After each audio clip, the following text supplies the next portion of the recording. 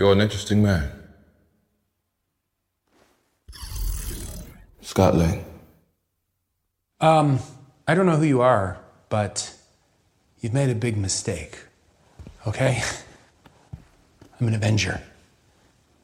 I've called the other Avengers. You're an Avenger. Have I killed you before? What? They all blur together after a while. You're not the one with the hammer. That's Thor. We get confused a lot. Similar body types. Who are you? Just a man who's lost a lot of time, like you. But we can help each other with that.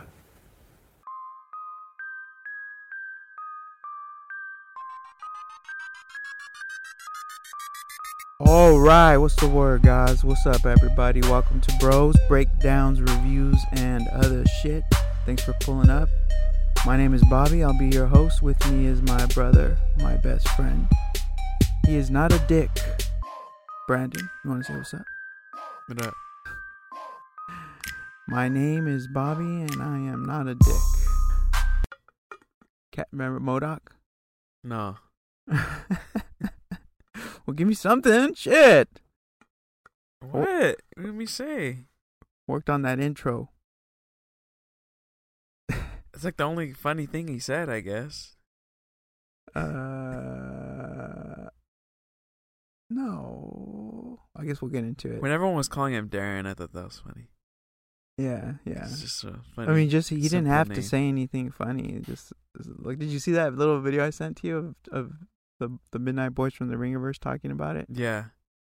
So what the fuck are we doing here, bro? What the fuck am I looking at? And fans like, Charlie, you were not fucking with MODOK. I don't know, shit's funny. Yeah. Anyways, today's mathematics, if you haven't been able to tell already, is a review of the latest entry into the Marvel Cinematic Universe, Ant-Man and the Wasp, Quantumania. Wait, the Wasp was in this movie, bro? Yeah, that's what I was hearing too. Shit, that she's like barely in it. Must went to the restroom at that part. Yeah, and then someone was saying if they're talking about Michelle Pfeiffer as the Wasp, then yeah. Okay, that's a reach. Yeah. Was she like the original Wasp? Yeah. Okay, maybe. I think this is like the 30-something movie in the MCU. I forgot to look this up, but it's in the 30s now, not quite to 40, I think. Movie and shows or movies? Movie, I think. Let me see. But it's in the 30s for sure. Yeah. There is 40. It says 40 here, right here. How many shows are there now? Well, the shows there's Loki, Wanda. I feel like that's counting the shows too. Hawkeye. There's a fuckload. Yeah, all right. Anyways, this one is adding to that fuckload. Directed by Peyton Reed, written by Jeff Loveness. Peyton Reed directed all the other two. So this is the third installment into the Ant-Man trilogy. I don't know if they haven't confirmed if they're gonna do more, but this is the third Ant-Man movie. I can't believe this. I remember when this was first announced, Edgar Wright he had already began working on it. Just time is flying by so fast, and can't believe we're already at the third Ant-Man movie. But they've all been helmed by Peyton Reed. This is the first one written by Jeff Loveness, he's a comedy writer. The bulk of his work is in late night TV. He wrote for the Jimmy Kimmel Show, bro. One of your favorites, I know, for years. Kimmel? I like Kimmel better than Fallon. So. Yeah. And most notably Rick and Morty. He's worked on a couple episodes of Rick and Morty, so that explains like the multi-universal element, and why they maybe brought him in, coupled with his experience with humor and writing for comedy and shit. But for a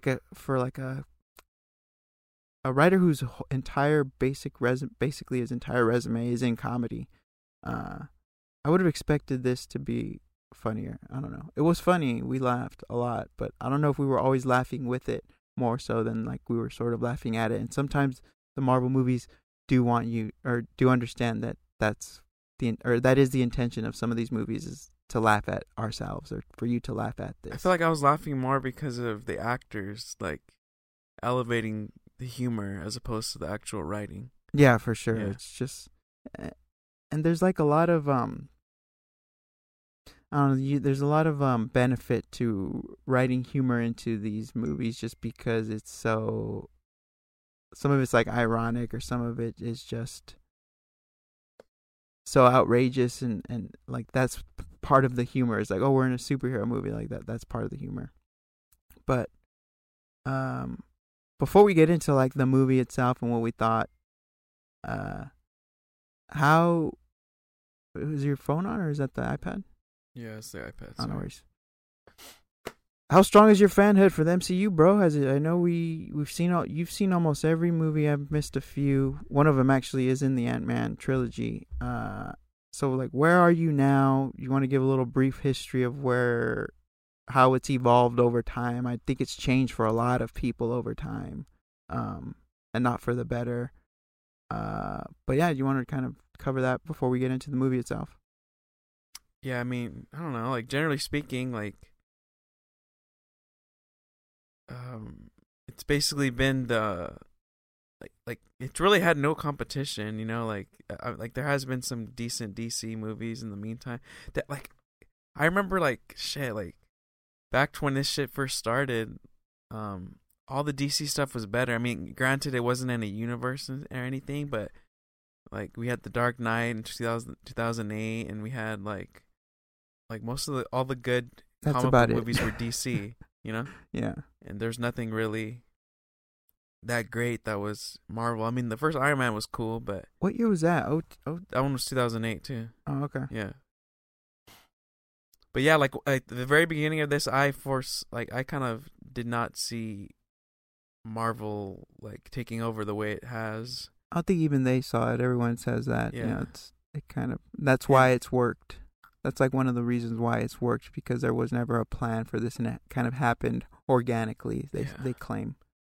I guess where I'm at now is like, and this isn't even really me kissing the actor's ass or anything. I just feel like the combination, like the original Avengers team and like the original core of actors before, and the support they had around them with the writing and the directors and world class, like their shared vision. Yeah, like I felt like that was like, I don't know, it was just better than what we're getting now. I feel like now it's a lot more formulaic, and it's kind of losing its focus or getting complacent. I don't know, like I kind of just, when I go into a movie now, I'm kind of I see it like, is this one gonna feel different, or is this one gonna feel like another byproduct of like the Marvel machine, the thing to get to the next thing. I guess if I'm really asking, like, what I really ask before I go and see one of these movies now is like, is this one gonna feel different? That's it. Like,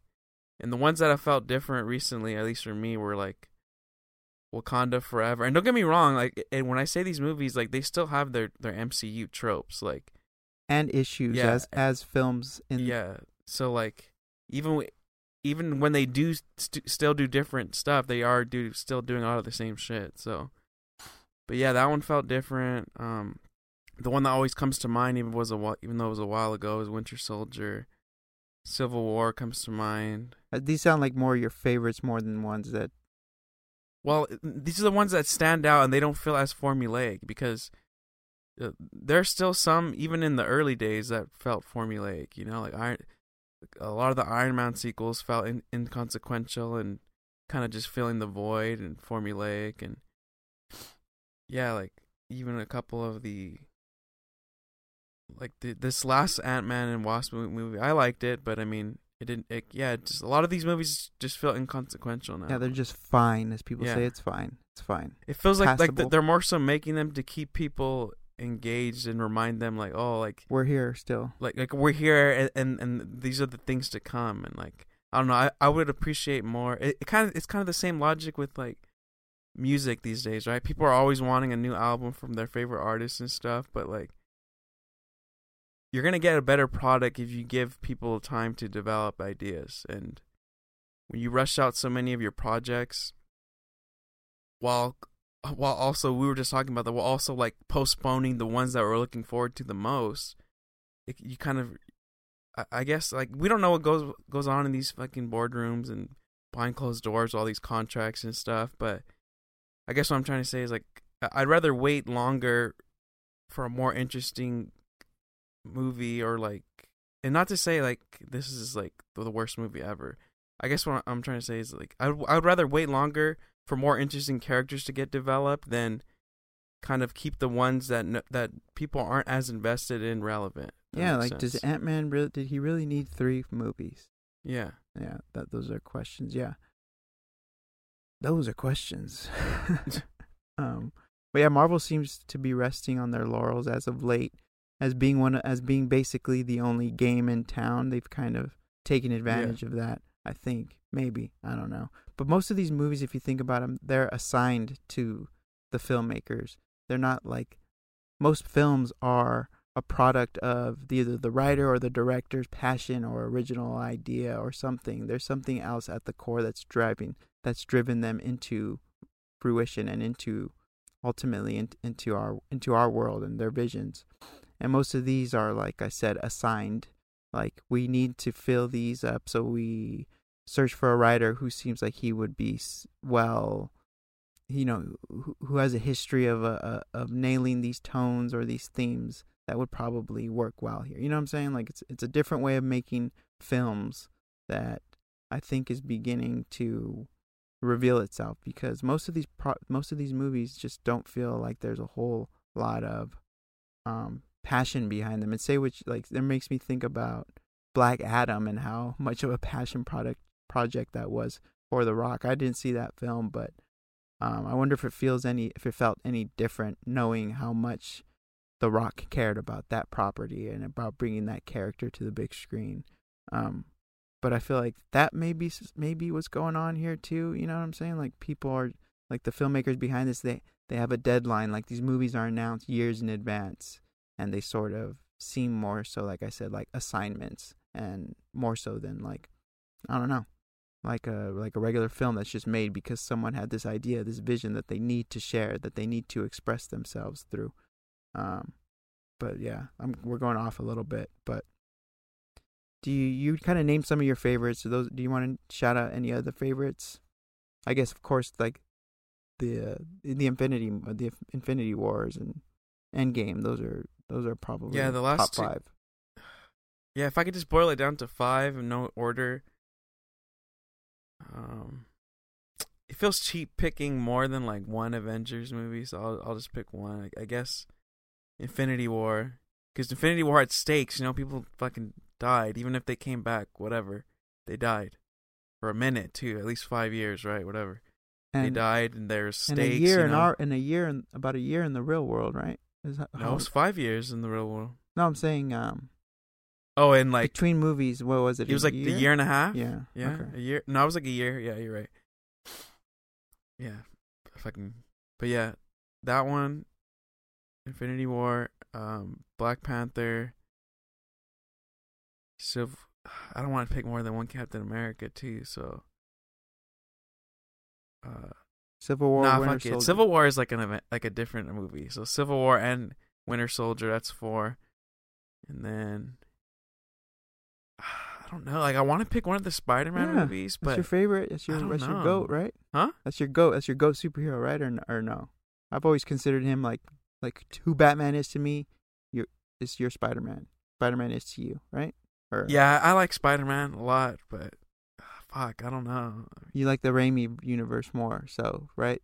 I mean, the first 2 Spider-Mans are like classic, fucking top 10, top 8 all time for me. But we should do a retrospect on that. That'd be fun. Yeah. What else is there that was good? I like Thor Ragnarok a lot. Oh yeah. Yeah, Thor Ragnarok's tight. That's silly and shit. Eclectic top 5 there.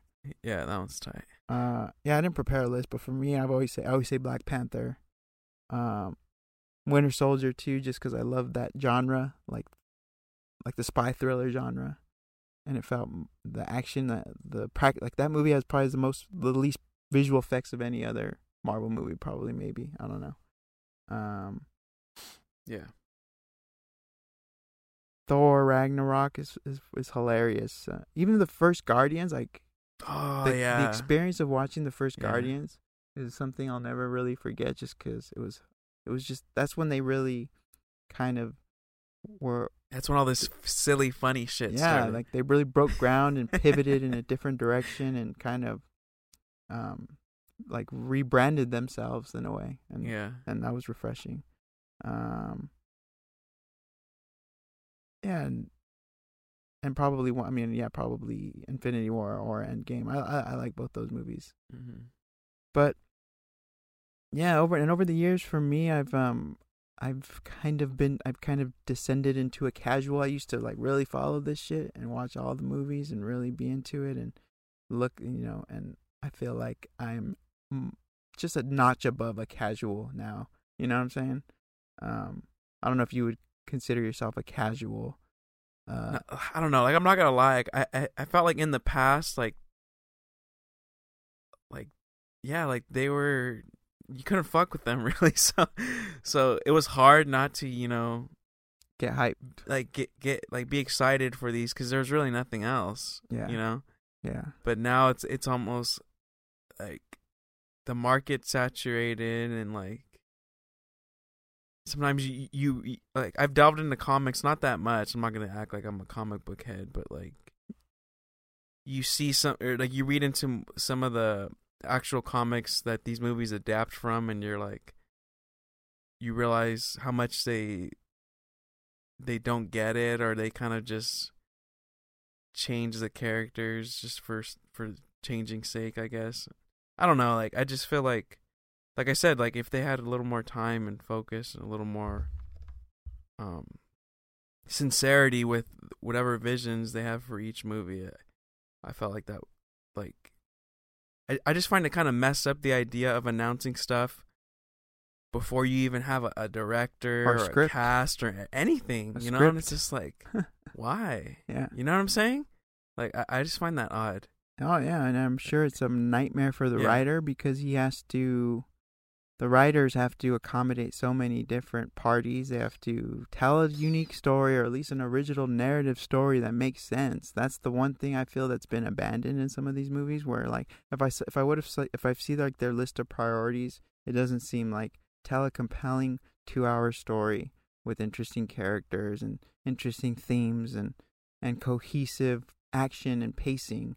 More so, like, I think the number one priority is like to move the franchise as a whole forward or in a new direction. Like, the franchise takes precedence over everything else. And I feel like that wasn't always the case, because when we were there for the 2013 Comic-Con, and when they announced certain projects there, like, they spoke on them, and like they were at least like pretty far developed, or they had their team around them. Like, I feel like it's different. I mean, obviously it's probably case by case. But when it comes to Marvel, like, I feel like it's more common for us now, or I don't know, maybe it's just because we pay attention more. But I don't know. I would say, like, it's more common for us to hear now, like, oh, so-and-so drops out, or so-and-so, there's a new writer for this and this and that. And then we even hear it coming from some of the people involved themselves. Like, I've read a couple articles stating how Mahershala, he's disappointed in the Blade script. Yeah, in the Blade progress of that movie, and like that. He basically kind of feels like it's like, what the fuck's going on? Like, this needs to. They've announced this kind of it's gonna be like 3-4 years ago, right? What, really? Yeah, this was. I'm pretty sure when they announced that, it was before the pandemic. The last one before the pandemic. Yeah, so it must have been. It's gonna be 4 years and nothing really. No other cast really. I mean, do they have a cast? No, I don't think so. Huh? But they have directors. One of the directors fell out, and they got these two guys, I think, or either the two guys had fallen out. I forget. See how confusing it is. But yeah, the directors fell out. Yeah. The script, I hear, is Mahershala. I don't know how true. Like, he didn't really come out and say something. It was more like a source. Yeah, but it was a pretty reliable source, apparently. Yeah. That said he's been disappointed with the script. That there's like one action scene. I remember that being. Oh yeah. I remember that being like the main point of that. Yeah. But yeah, I mean, that goes back to me saying what I was saying about it being like an assignment and not an original vision that just needs to exist. It need like they're plugging these holes just because they need to keep going. They need to keep the content wheel churning, and it's starting to feel like it. I think a bit. I mean, I still have fun in these movies, you know. Like it's not like like I said, like you say, your expectations have kind of been you kind of leveled your expectations going into these, and they're fun. They're most of the time they're fun. Some at worst they're really bad, or like Thor Love and Thunder was pretty like one of the worst ones I'd seen in a while, but like I've enjoyed all the other ones. Like Shang-Chi I really liked. Yeah. Everything in Phase 5 I really liked. And that one felt good too because it wasn't so in your face about connecting to all the other No, that shit. one felt like a very contained story. Yeah. And that's it's probably one of the most contained in Phase 5. Yeah. And maybe Wakanda. But everyone expected Doctor Strange to be this big like franchise mover, like shift the paradigm of the MCU, and it didn't do that at all, right? It kind of didn't like change anything really. Yeah. But it was fun for what it was. We had fun we walked out saying, yeah, that was tight. But then when you sit and think about it, you're like, but where are we now, and how did it move forward? And I mean, I guess it did because it introduced incursions, and that's supposed to be where we're going next. Yeah, that's like what you fucking hear in like all these properties. Yeah, now, incursion. Before that, I don't think I'd ever heard that word in my life, and now I hear it. I use it in my day-to-day vocabulary now. I'm talking to you guys or whatever. But real briefly before we get back into the movie, you've seen all the shows. We've seen all the shows, right? I haven't seen. Miss Marvel. Miss Marvel, or right? What is it called? Yeah, Miss Marvel. Yeah, Miss Marvel. Yeah. Right. I haven't seen that one. That one's fun. I've never seen Black Widow, the movie. I've kind of wanted to see it just out of curiosity, but I just haven't got around to committing. And then to the it. fact that it's like a flashback, yeah, is like kind of it doesn't get me too excited. But yeah people have kind of said that's like the worst one in Phase 5. But yeah, all the shows, we're fans of the shows. People think that the one that people are lowest on in the shows is Captain America and the Winter Soldier, Winter Soldier and Falcon, whatever the hell it's called. But that one was fine. I remember watching that, and I was invested. Falcon and the Winter Soldier. Yeah, Falcon and the Winter Soldier. Captain America and the Winter Soldier is still accurate. Whatever the show. Yeah. The Captain America show. Yeah. Yeah. But yeah, I like that one. That one was fun. Yeah, I like that one. Loki is probably the best one. Yeah, for sure. Easily. All right, anyways, let's get into Quantumania. Overall impression, this movie's a mess. Visually, narratively, tonally, thematically, it's an overall mess. But did I have fun? Yeah, I think so. I mean, yeah. And that's kind of where we're at with these movies. At best, it's derivative of a lot of other like science fiction franchises, pulling from Star Wars, and it's even pulling from even the Marvel's own catalog. Like straight up seems like kind of just a copy paste of other Marvel movies in some ways. Yeah, like formulaic, I guess. Yeah, like the whole like kid fucking something up, and the reluctant like older hero steps in to kind of correct things. It's basically like the Spider-Man Doctor Strange dynamic between Cassie and Scott. But it had highlights. Like Kang is probably, everyone keeps pointing to Kang as the best thing about this movie. And Corey from Double Toasted made an interesting point. He said it's also it's at the same time the worst thing, right? Because of the way they use him, and we'll get more into that. But when he said that, I was like, yes, that's 100% true, and that's so weird, but true. I think it's other highlights of the movie. It's well paced. I think it's funny. It has some pretty interesting visual ideas. It's not afraid to get weird and gross, and I applaud it for that. Like, gotta respect it. Like, there's some weird stuff, like gross stuff that happens in this movie that's that might put some people off. I like some of these new characters, like Quaz and Gentora. I thought Gentora was great. The actress Katie O'Brien, I thought she was awesome. William Harper Jackson, I'm already a fan of, and though his character is kind of like reduced to like comedic relief, I thought it was some of the funniest stuff in the movie. Veb, played by David Dastmalchian, I thought his stuff was funny. So yeah, like these new Quantum characters, I thought they were great. And then like of course, like I said, the Kang stuff. One of my favorite sequences in the film is the flashback to Kang and Janet. So those are some of the highlights for me. And then some of the lowlights, it takes a long time to get started. Like this whole movie starts twice basically. So yeah, that's something. The way it uses Kang, like I mentioned earlier, that Corey pointed out, I agree. Like though Kang himself and the performance from Jonathan Majors is great, the way they use him and the way it's ultimately concludes is confusing, and just unsatisfying as a whole.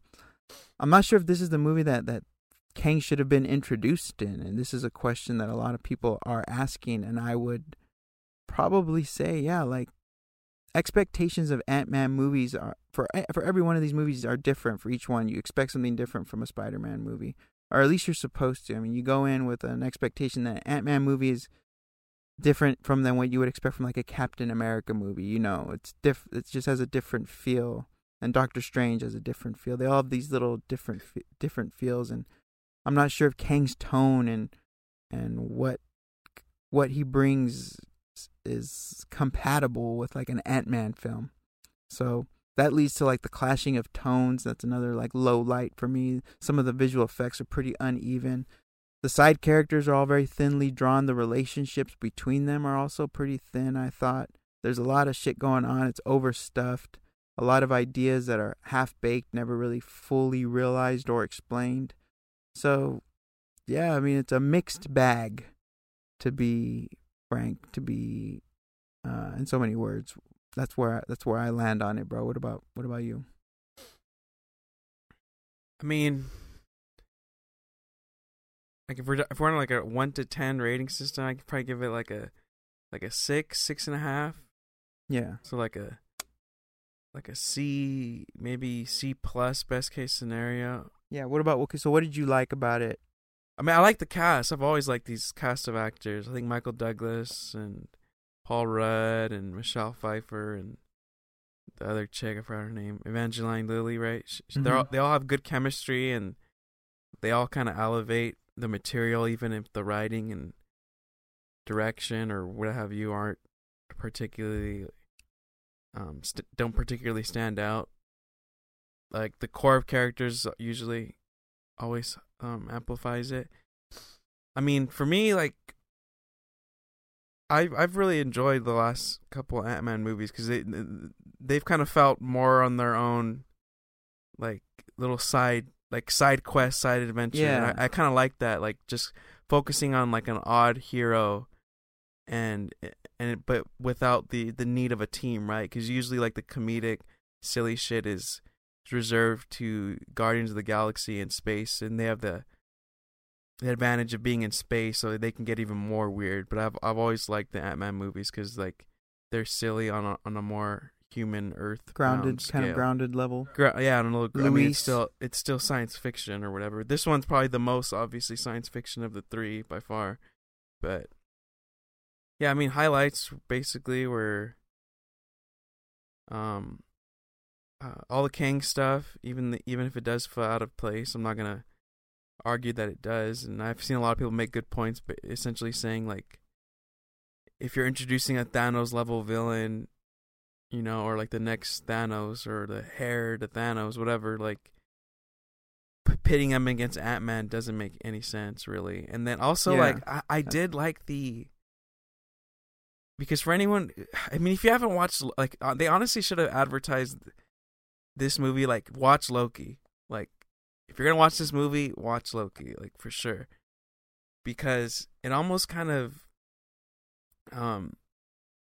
it devalues his reveal in that show. Because I remember when that happened, people were like, holy shit, like we thought this fool wasn't gonna come into like another like like years to come or whatever. Like, it felt like he had just got announced. Yeah. And then the next couple. Well, he wasn't even announced. It was rumored. He Yeah. never was. Yeah. Within a couple weeks, he's on the biggest Marvel show at the time, and he obviously killed that role in those scenes. And He Who Remains is who we're talking but I mean, about. it's still fucking King. No, I'm just saying. But I'm just referencing. In there, he's He Who Remains. It made more sense there because we're dealing with the like different timelines and all the multiverse stuff. That was kind of the beginning of that. So to introduce him here, and it's obviously a different version of him, but I mean it's the same actor, like, and then it does connect, like, spoiler alert, whatever, it does connect at the end back to Loki, but yeah, I don't know, it just felt like an odd choice to essentially introduce him twice, and Yeah. it almost made it feel like, because I almost felt like we were getting to a point where, like, at least early on, like the couple of the first shows early on, I was like, damn, like, this is cool because it feels like we're given more time to, It's supplemental to the main universe franchise, right? Yeah, but we're given more time, especially with, like, the newer characters or characters we never really focused on. Yeah, smaller Like, characters. we're given more time to, really explore their dilemmas and the characters and all that good shit. But then, not too long, it did start feeling like formulaic. Like, there were a lot of filler episodes. There were, like, a lot of the endings of those series felt exactly like Marvel movie endings. Yeah, so you got to feed the machine, keep the next so, like, thing. as innovative and fresh as some of those early TV series felt for the MCU, like, it did still kind of suffer the same sins. But yeah, I mean, the worst parts, for me, I think, yeah, just the like the lack of self-awareness. It's like you're kind of, like I said, you're introducing this Thanos level villain and you're kind of nerfing him. I mean, it makes sense in the movie the way they're nerfing him. They're like, oh, the quantum realm limits his reach and powers and blah blah blah. But yeah, it did kind of feel unnecessary. It almost felt like a marketer or someone in marketing or somebody, one of the big higher ups dudes was like, where are we gonna put Kang? And they're like, well, we have Ant-Man. Like, fuck it, we'll just put him in there, I guess. Yeah, I feel like Ant-Man needed something significant and substantial to remain relevant, and they felt like they weren't confident in what they had without this, and that they kind of had to plug him in to give it like a jolt of life, basically, right? Yeah, I guess. But I mean, I just think they should be.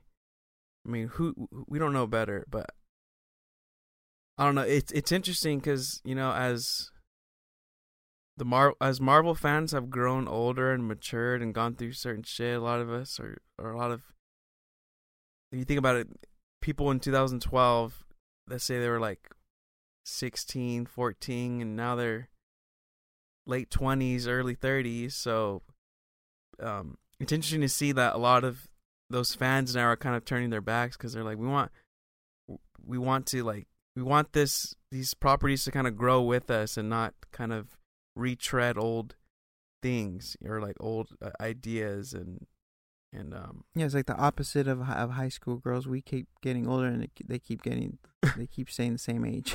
Yeah. So I think that's why the backlash is so big on this, and that's why people are so divided, and it's gotten a rotten score. I mean, we didn't even mention that it's the lowest rated movie I think ever, right? One of the since I don't know, since Thor Dark World. I have my beef with Rotten Tomatoes. I mean, don't get me wrong, like, it is helpful if you look into it more, but if you just use it as a this is like, if you just look at the score and don't look into it deeper than that, I think it's problematic. Well, critics are already antagonistic towards Marvel. I think they already are playing from behind with critics. So unless you really hit, you can expect like tepid reviews coming from critics, real film critics. But even the audience score was pretty low on this. Yeah. So that was surprising.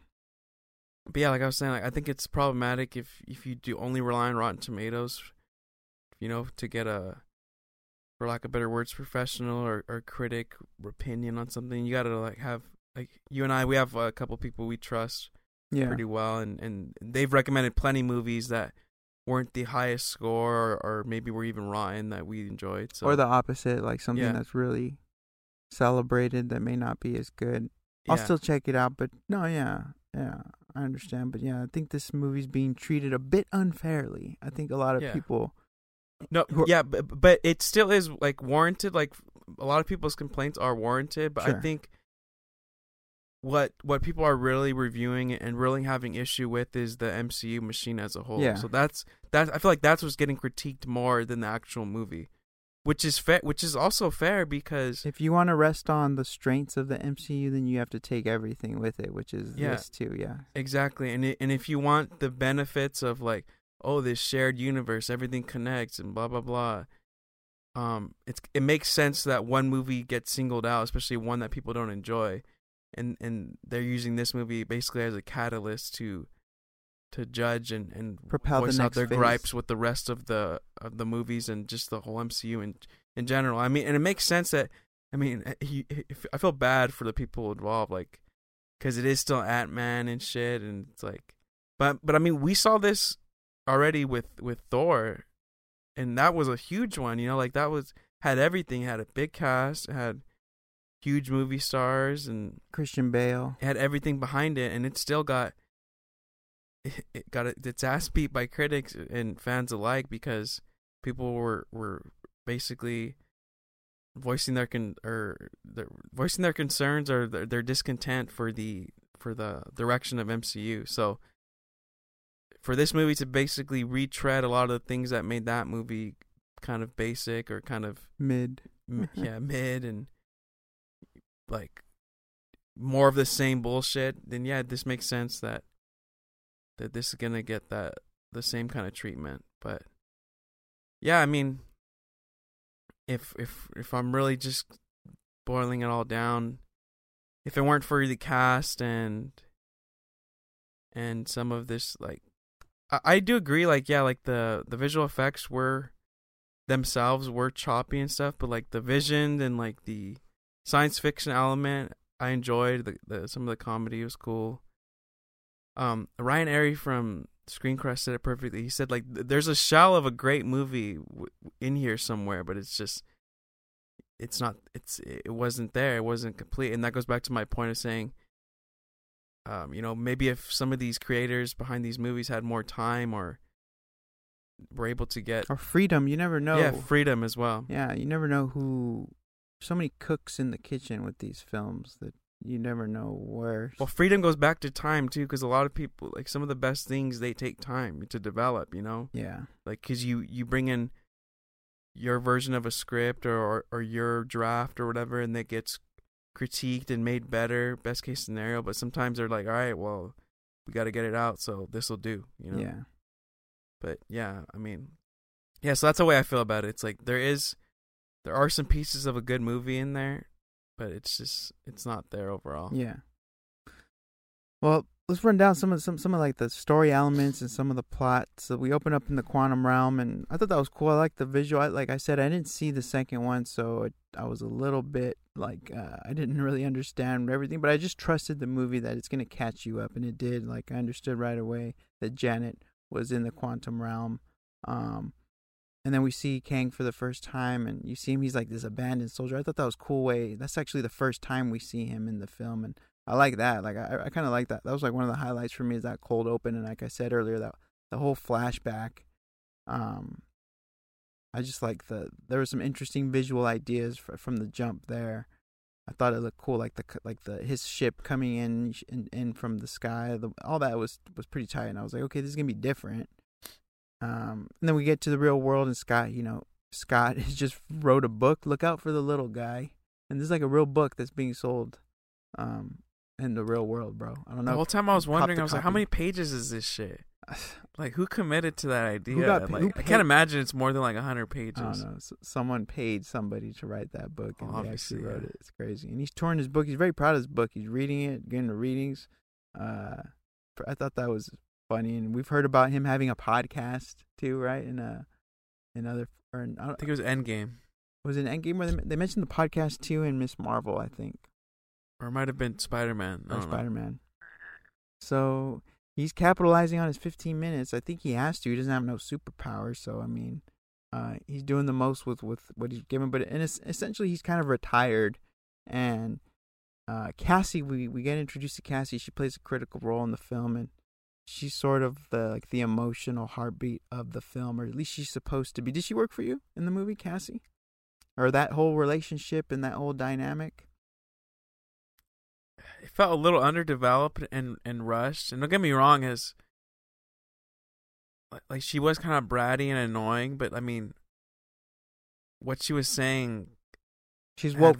Had validity, you know, like when she kind of makes a jab about like taking care of herself, and kind of throwing the jab that he wasn't there, which he wasn't. Fool was either locked up or stuck in the quantum realm and shit.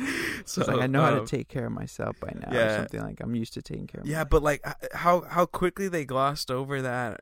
I was like, they could have done a little more with the tension there. He almost felt like a pushover dad, you know, and that fits him as well. You know, it wasn't far fetched. Yeah, he's a fuck up. He's been in prison. He's not a good. I mean, yeah, he's gonna be a pushover.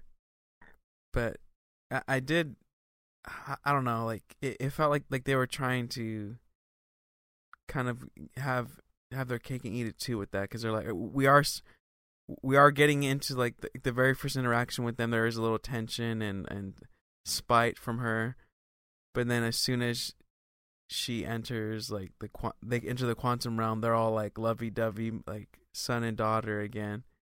Yeah, I mean, sort of. She's still on his ass in the quantum realm, sort of about the same things that she was on his ass on the outside for. So we get introduced to her. She's in a jail cell. She was locked up for disturbing the peace, and we find out it's like her third time in jail, and the way that jail is played for laughs here struck me.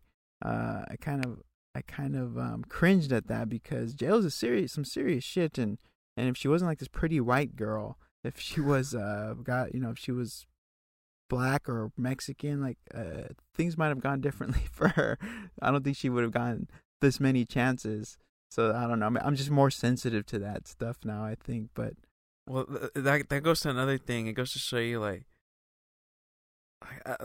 that's why it annoys me when I hear people are like, "Oh, the movies are so different now, and they're so concerned with this and that." I mean, aesthetically, they've come a long way, but structurally and narratively and conceptually, like they haven't changed that much. You know, like there's still those crumbs, not even crumbs. There's still blatant privilege issues and like misogyny and stuff like that. I mean, you have to look deeper. It's not as obvious, but it is still pretty obvious in a lot of stuff that we watch, especially too. Yeah. So I'm not sure if it's white privilege or superhero privilege. I'll leave it up to you to decide, listener. But this whole scene is used to like establish her activism, which we see her exercising later in the quantum realm.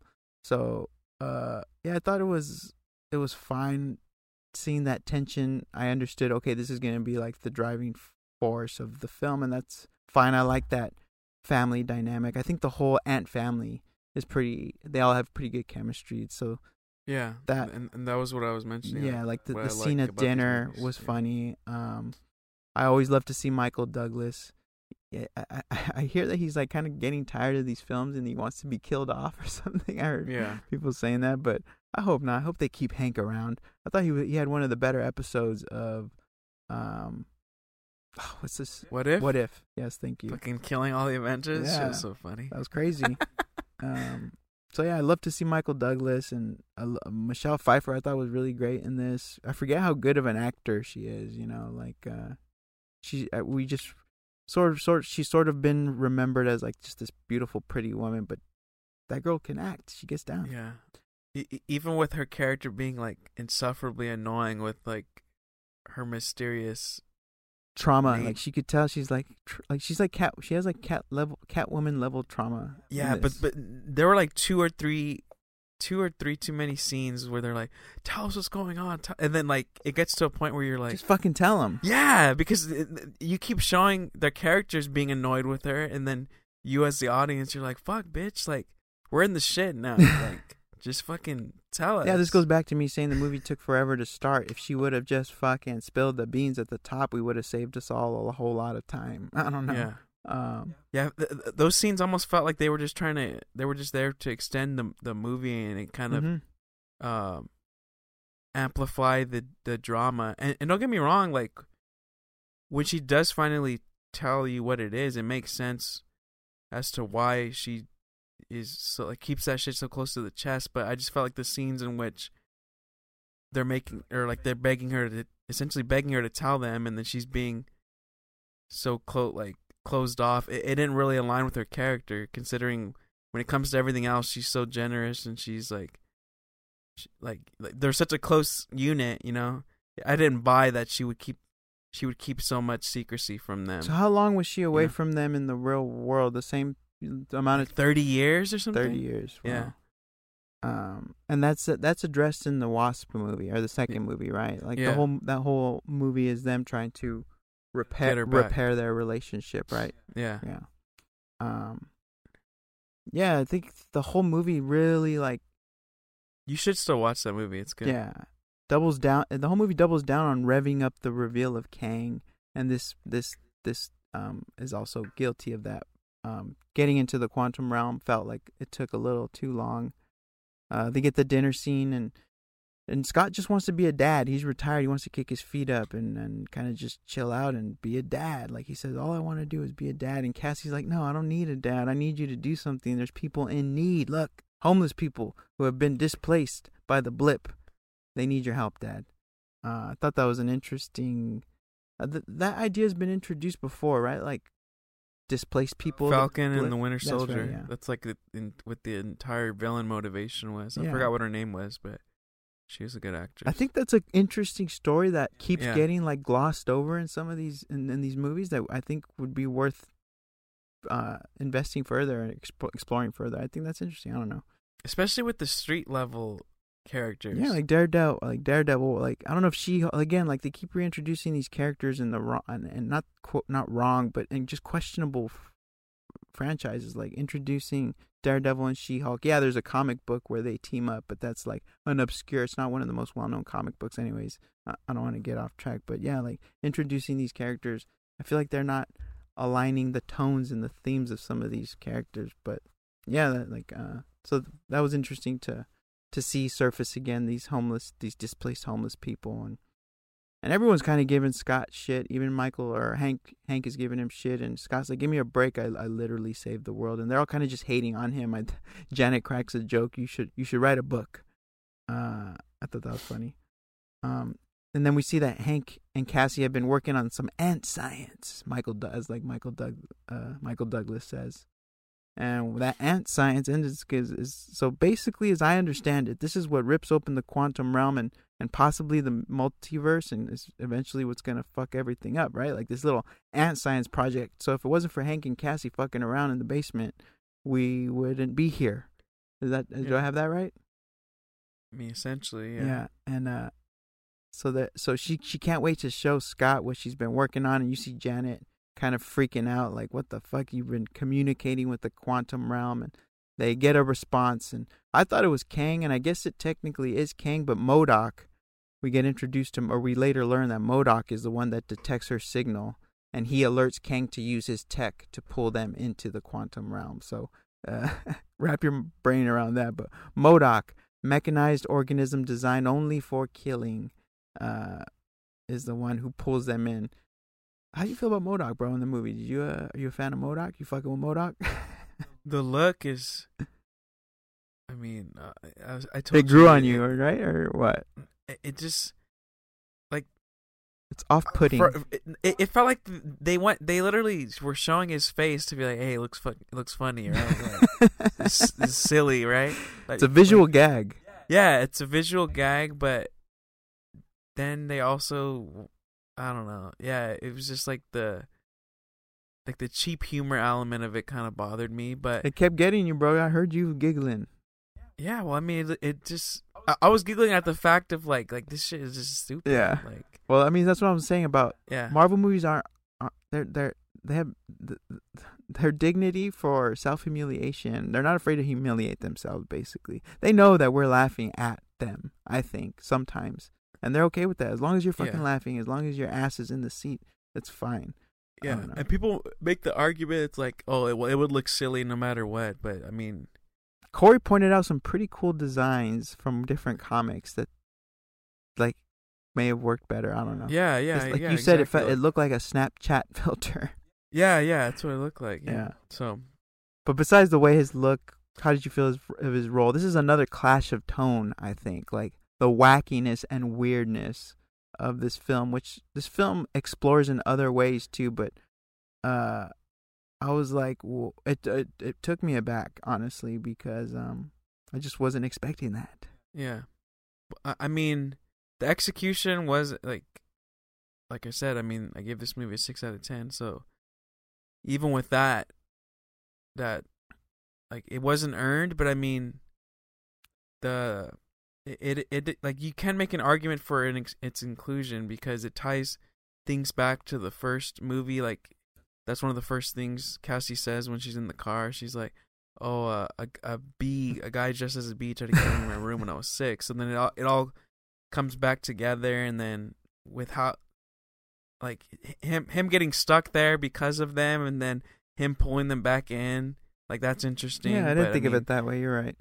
But they don't give you really any time to sit with that because they're too busy trying to introduce Kang and do all this other shit. Or make you laugh at or make you laugh absurd at he looks. how ridiculous he looks, and then the whole Darren gag. I thought that was funny because it does tie back to their familiarity and history with him because he was part of Hank's. He did help, or he ran Hank's company and stuff like that. Well, I guess you answered my next question, which was, does having MODOK in this film hurt or harm it? And you would say it probably does a little bit of both. I think for me, it having like basically a minion in this film kind of subtracts several points off of Kang's formidability. You know, like I can't take him as serious if MODOK wasn't there. I don't know. Like Thanos would never put up with MODOK's shit. He would have removed MODOK from the equation, you know, many years. Like, he would have never even had a shot. I don't know. So I think like it does hurt Kang's credibility a little bit, but I don't know if it helps the movie. I mean, honestly, it was like some of the funniest parts of the movie. So it's hard for me to argue like it's a better movie without him. But I think Kang would have been he didn't really need him, but I felt like you said it kind of ties back previous themes from the earlier films. It kind of ties all that up, or it makes sense thematically, and kind of is satisfying when you look at it the way you just explained. So yeah, like I said, the execution is not great, but I would argue like his place in he does earn a place in the film. In when you're looking at the bigger story of Scott and Cassie and all that. Yeah, it goes back to what I was saying about the movie being stuffed. Like there are so many ideas here, so many things they want to fit in that do have a place and probably have a strong argument for belonging here. But there's just too many things, I think, and this may be one of them. But yeah, you're right. I think he does. I can't believe I'm saying this, but it's a better movie because of him. Yeah, they could have made it like they could have made it work. Like making that work would have made this a better movie, I think. Well, I mean, they make it work on some levels, I think. But making it like work well would give this movie more credibility, I guess. Yeah. Well, yeah. And that goes back to what you were saying about Kang. You know, like if whether or not you want to argue his inclusion at all, I think there's an argument to be made there because us being introduced, like I said earlier, this formidable villain and having one of our side protagonists defeat him like relatively easily kind of diminishes his whole overall value. But then there's an argument to be made, well, it wasn't the most powerful king, but it's like, I don't know, like it makes me almost regret their selection of this character, because if they're just going to go in the bag of like, oh, well, you know, we have another king, So then what the fuck's the point of establishing any of Yeah, that? You know? I want to talk about that later, and if Yeah, they're that's- sort of Oh my god. yeah, huh? That's a whole other like Yeah, bag of worms or yeah, it whatever. is like Yeah. it's an interesting idea, or it's an interesting tool in a character for the creators to play with. Oh, this idea that he exists in infinite variables or in infinite forms, but are they using that tool or that attribute of this character to its full effect? And I don't know if they are yet, or if they figure out how do we even do that. But maybe they're just playing with things and exploring different ways of doing that. But the fact, Kang's main attribute is that he exists in several different dimensions. And when you're a creator and you step into these pre-existing comic book properties, each character has their own tools and skill sets, and you get to play with them in hopefully new and different ways. And I don't know if they're doing it. I don't know if they figured out how to play with Kang's like multi-dimensional reality or existence yet. Yeah. Once they get to the quantum realm, the Ant family, everyone, so they're split up. It's Cassie and Scott, and then Hope, Janet, and Hank. And right away, so this is like the first beginning of the movie. I felt like I remember you said that the whole movie is going to take place in like the quantum realm, and you weren't kidding. It's basically the entire this is going to be the setting for the rest of the film. Yeah, they're probably in the real world for like 5 minutes, if that. In the beginning, and then and I thought it didn't look, like I said, at some parts it looks cool and interesting and bold, and it's weird, and there's all these different species, and all these the environment's bizarre, and they have a ship that you have to stick your hands in. It's almost like Hank is like steering this ship through its ass, like through its asshole. I don't know. It's weird. I don't know. It's weird. And so there's a lot of interesting, funny, like bold visual ideas in this world. But how did you feel about spending like the entire movie in this world here? It's a new world we've never been in before, right? I liked the almost like the Star Wars level element with it, but I guess it's specific. Some of the backdrops, like like I don't know, like that look of like disoriented or just like molecular shit. It gets like old after. Yeah, a it's while. very busy, and there's no. It's hard to understand the depth of the characters or where they're at, or just how big everything is. Yeah, exactly. Overall scale, and this hurts a lot of the action scenes. Like it's hard to understand where people are, just because the backgrounds are so busy and there's just so many conflicting colors and stuff. There's so much happening. Some of the close-up action is pretty well done. I remember you mentioned that. Yeah. But the larger scale, like there's a battle in the middle of the film, between the freedom fighters and Kang's army, and that was rough.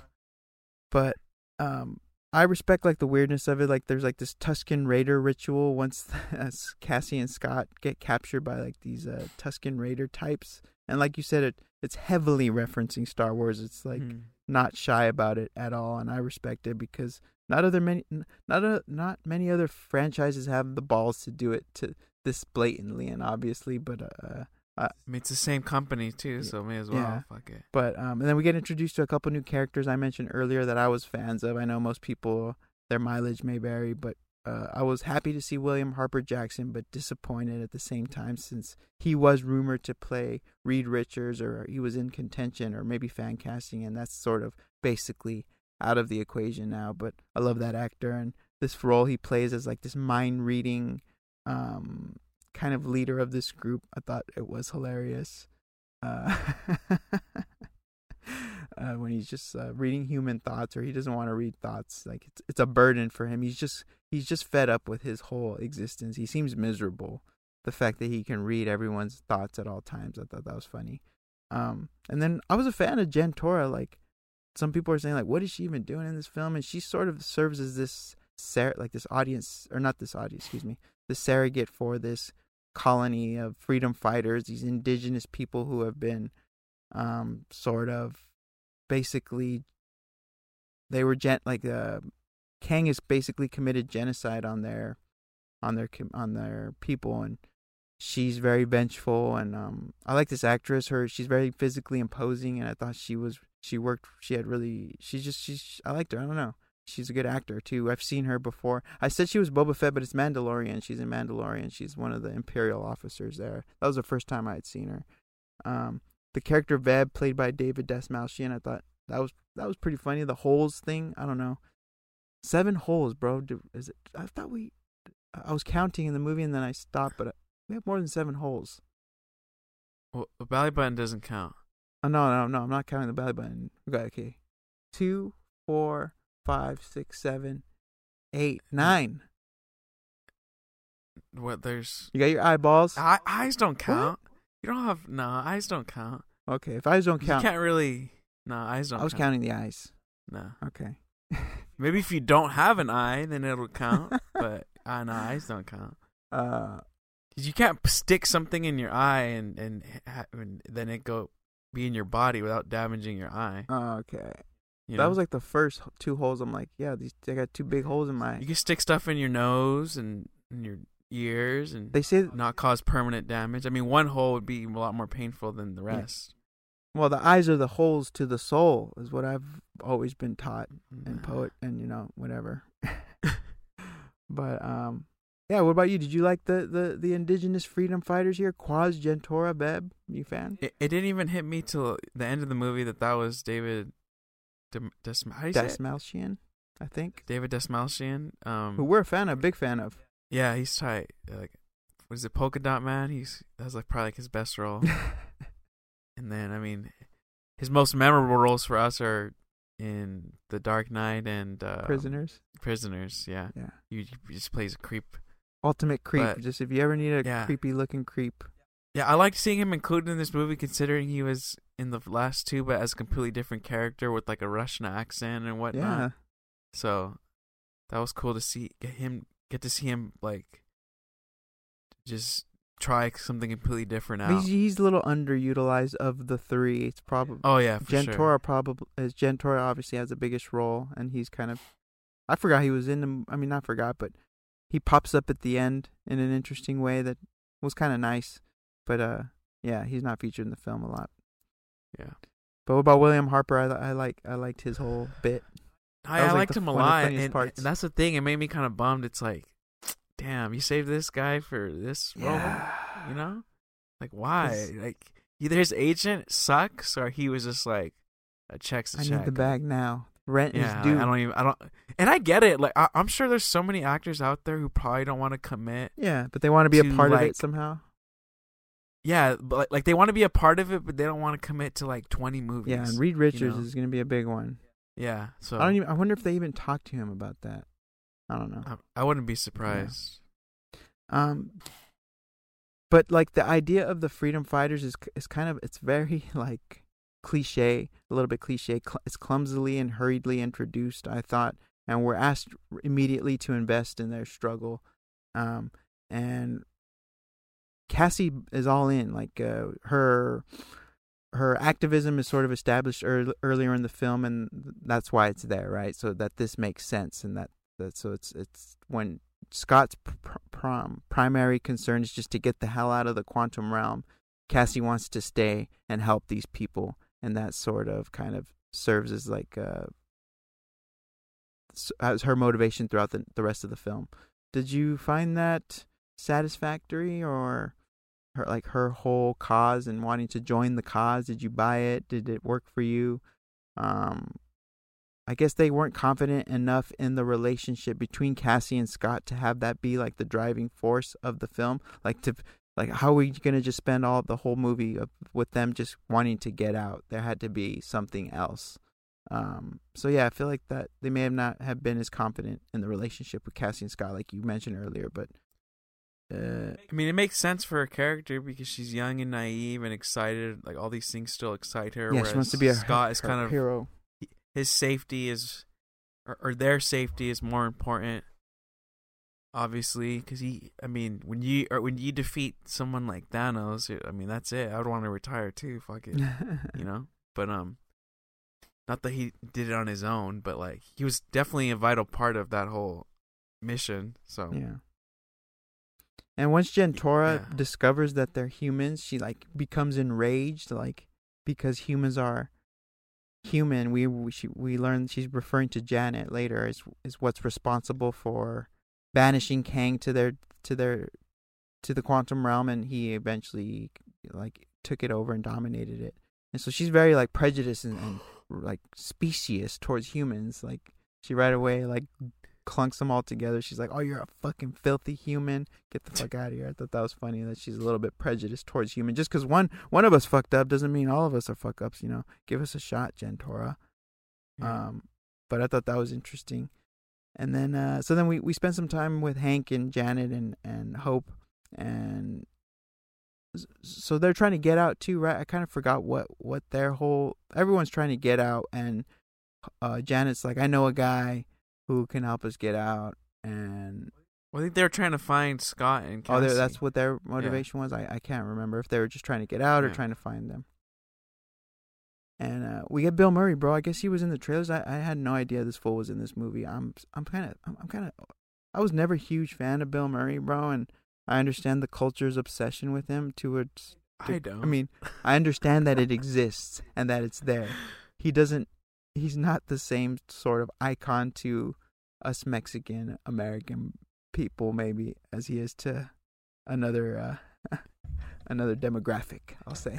I know there's some people who are... Even in The Bear, you're like, what? Yeah. Even his mention in The Bear. Yeah, his cultural resonance amongst the whites is unmatched, unrivaled. He's one of their goats, and he's fine. But at this point, I was like, I bet you there's so many people in this audience who have no fucking idea who this guy is, you know? Like, well, I mean, then that's good, because also, like, he wasn't playing the role of, like, just another Bill Murray cameo. Because that's a thing, too. Like, even Zombieland, he played himself. yeah. And then there's been a bunch of other... Is it that... How do you say his name? Jim Jarmusch? Yeah, Jarmusch. You ever seen Coffee and Cigarettes? Have you heard of that Mhm. one? He was in that Wu-Tang one, like, short part with Giza and RZA, and he plays himself in that too. Yeah. So like, Well, I think Bill Murray camoing as himself is a thing. So I was glad to see they weren't like, oh, hey, it's Bill Murray, and like he was pretty tamed.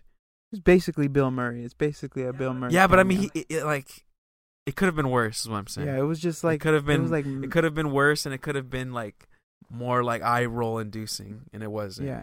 He was here 1 second, and then he was gone. And it could have You're been like, all right, funnier. cool. It could have been better too. Like his jokes were kind of, it's just this weird dynamic between him and Hank. We learned that him and Janet were romantic, and Hank's jealous, and she says something like that I felt was very meta, and I wonder if it went over Bill Murray's head, where she says something like 30 years ago he was very charming, or you wouldn't be able to resist this guy's charm 30 years ago. And I'm like, that's true about Bill Murray. Like, he's not the same. He's not the same anymore. Yeah. So I could have done without that whole bit. And we learned that he's sort of been drinking the Kool-Aid now. They keep mentioning him. I forget to mention Jentora's like, you're the one that brought him in. So that's the first him. So Kang is really him, bro, as this movie wants you to understand. And Bill Murray says him too as well, that he's that it's better to serve him or whatever. So it seems like he's kind of relinquished to Kang. And most people here are. So it was ended up being sort of a trap, and Hank bails him out, right? And they escape. They escape basically. I think that's how it went down. And I think this is around the time where we get that flashback to Kang and Janet and Kang. And this is probably one of my favorite parts of the movie. I thought they had really good chemistry. But the relationship and motivation for Kang was thin. But Jonathan Majors really shines in this little bit here. Like, you're reminded why he's such a good actor. He has so much humanity, and like, he brings so much of he's like so soulful, and the way he just talks so like quietly. He says the way he's talking to Janet about time. It's so sexy, bro. Like, that motherfucker is sexy. He tells her, time isn't what you think it is. Time is a prison. And he says all these little, he's just waxing poetic all over the place about time. And yeah, like this part worked for me as a whole. There's a lot of things that are like introduced, ideas that are introduced that are never really fully explained, but I forget about them just because the performances and the chemistry are so good. But he basically explains to Janet that he's trapped here. His ship is damaged and he needs to repair it and get back home. And Janet takes a liking to him. I mean, how could you not? This motherfucker is charming, and she agrees to help him repair his ship. And then I forget, what does she touch that she's able to see into his mind? That was... She says something about his ship being connected. It's like a connected to his mind. Yeah. So when she touched that part of or certain part of the ship, she tapped into his mind. I don't know, some superhero comic shit. And you see her seeing all these things happening. And at first I thought, okay, like, you know, since Kang exists infinitely in different possibilities, I was like, is he not even aware of what she is watching or what she's seeing, because he hasn't lived through that yet, and what she's seeing is a different version of him. But immediately you see the turn, and you understand that this is who he is. He's always been him, and that he's been sort of manipulating her this whole time. Did you see that coming? Or I thought it would be like him be like, no, like, that's not me. I don't know what you're talking about. I don't know what you've seen. But then you see him transform into his full Kang armor. But I thought it almost maybe would have been interesting but I guess it wouldn't have served the story or moved the story forward if he was a Kang that hadn't, I guess, conquered all those worlds yet. Yeah, I mean, I thought it was fine. Yeah, and then I kind of like when villains introduce themselves as like trustworthy. And I like when it happens quicker. You know, like, I find it annoying, and it's kind of a trope when someone's been loyal for so long, and then out of nowhere they're like, "Oh yeah, I betrayed you because this thing you did 2-3 years ago." Yeah, it's like, I like when at first they seem trustworthy, and then a couple of minutes or whatever, not even that long, days, not a long time passes, and then they betray you, or they reveal who they really are. I like that. Yeah, and like, another thing it makes me think of Aaron Eckhart as Two-Face in The Dark Knight, where you spend a lot of time with him.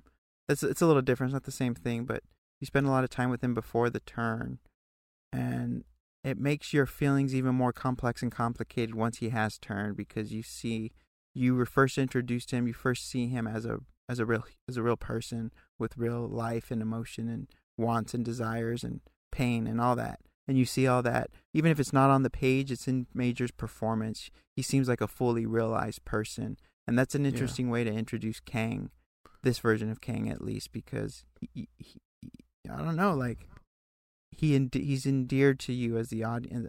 He endears himself to the audience. You know, he's very appealing, and you're gravitated towards him, and then you realize that he's this monster. It makes your feelings of him even more complicated. So yeah, I like that. I like this introduction to him, even though it's like the third time we've been introduced to him. But going back, this movie takes a long time to get to even this point, and so, like I said, this movie seems to start twice. There's a lot of alluding to him and to Kang, and once we finally do get introduced to him in the present time, like, we get this flashback before we even get him into the quantum realm. This scene is probably another highlight of the film, when he has Cassie and Scott captured, which he captured them in that battle, right, with the freedom fighters. His soldiers captured them in that battle, and then they brought him back to his quarters. And we get basically the same exposition dump from Loki. He kind of explains his whole origin, so it's not required viewing Loki for you to understand who this person is. They kind of refresh this all over again. It's almost basically the same idea. I mean, of course, He Who Remains has a different spin and perspective on the whole shit, but the rules are basically the same. And he's kind of known as the exiled one, so all the other variants of Kang have exiled him to this place. And that's finally, now we understand why he's here and what happened. And then we get a little bit of a MODOK origin story too. So he basically found him all fucked up, kind of like how Palpatine found Vader. It reminded me of that, and it's very on the nose, and like the imagery of them putting him together and putting the MODOK suit together was butt cheeks. Yeah. Minion butt cheeks. Yeah. Reminded me of Darth Vader. So yeah, this movie's not afraid to get weird and kooky.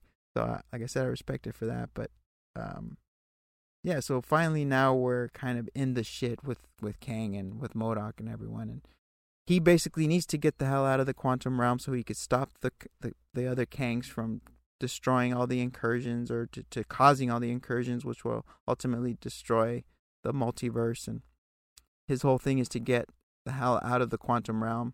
It's not clear how long he's been down there, right?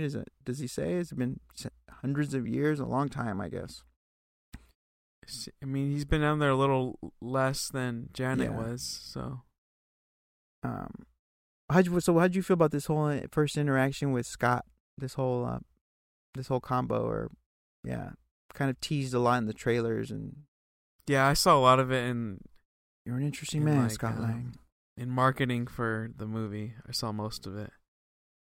I thought it was good. I mean, he's intimidating. I like how soft spoken he is and stuff. Yeah, he's doing something very sinister. It's almost very sinister. His confidence is so.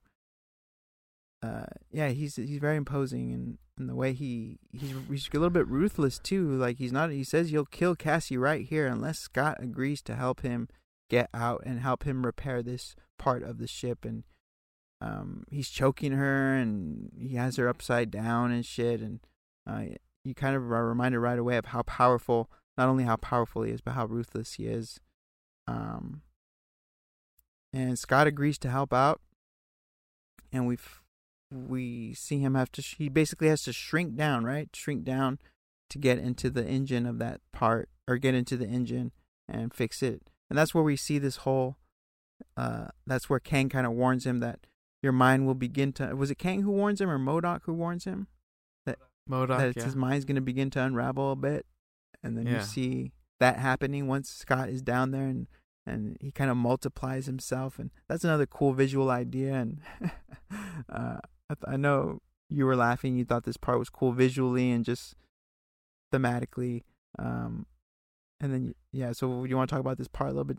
I know this had me laughing, and I thought it was cool. Yeah, it was the probabilities, right? So it's kind of like a play on the variants. Yeah, so they're not variants of Scott from another universe. They're probabilities of him, of his choices or of his direction from the point he began to see a lot of them. So it makes sense as we go later on in the scene that we see all the probabilities, like basically look past themselves, and they're reminded of why they're doing it in the first place is to save Cassie. I thought that worked, like in terms of like the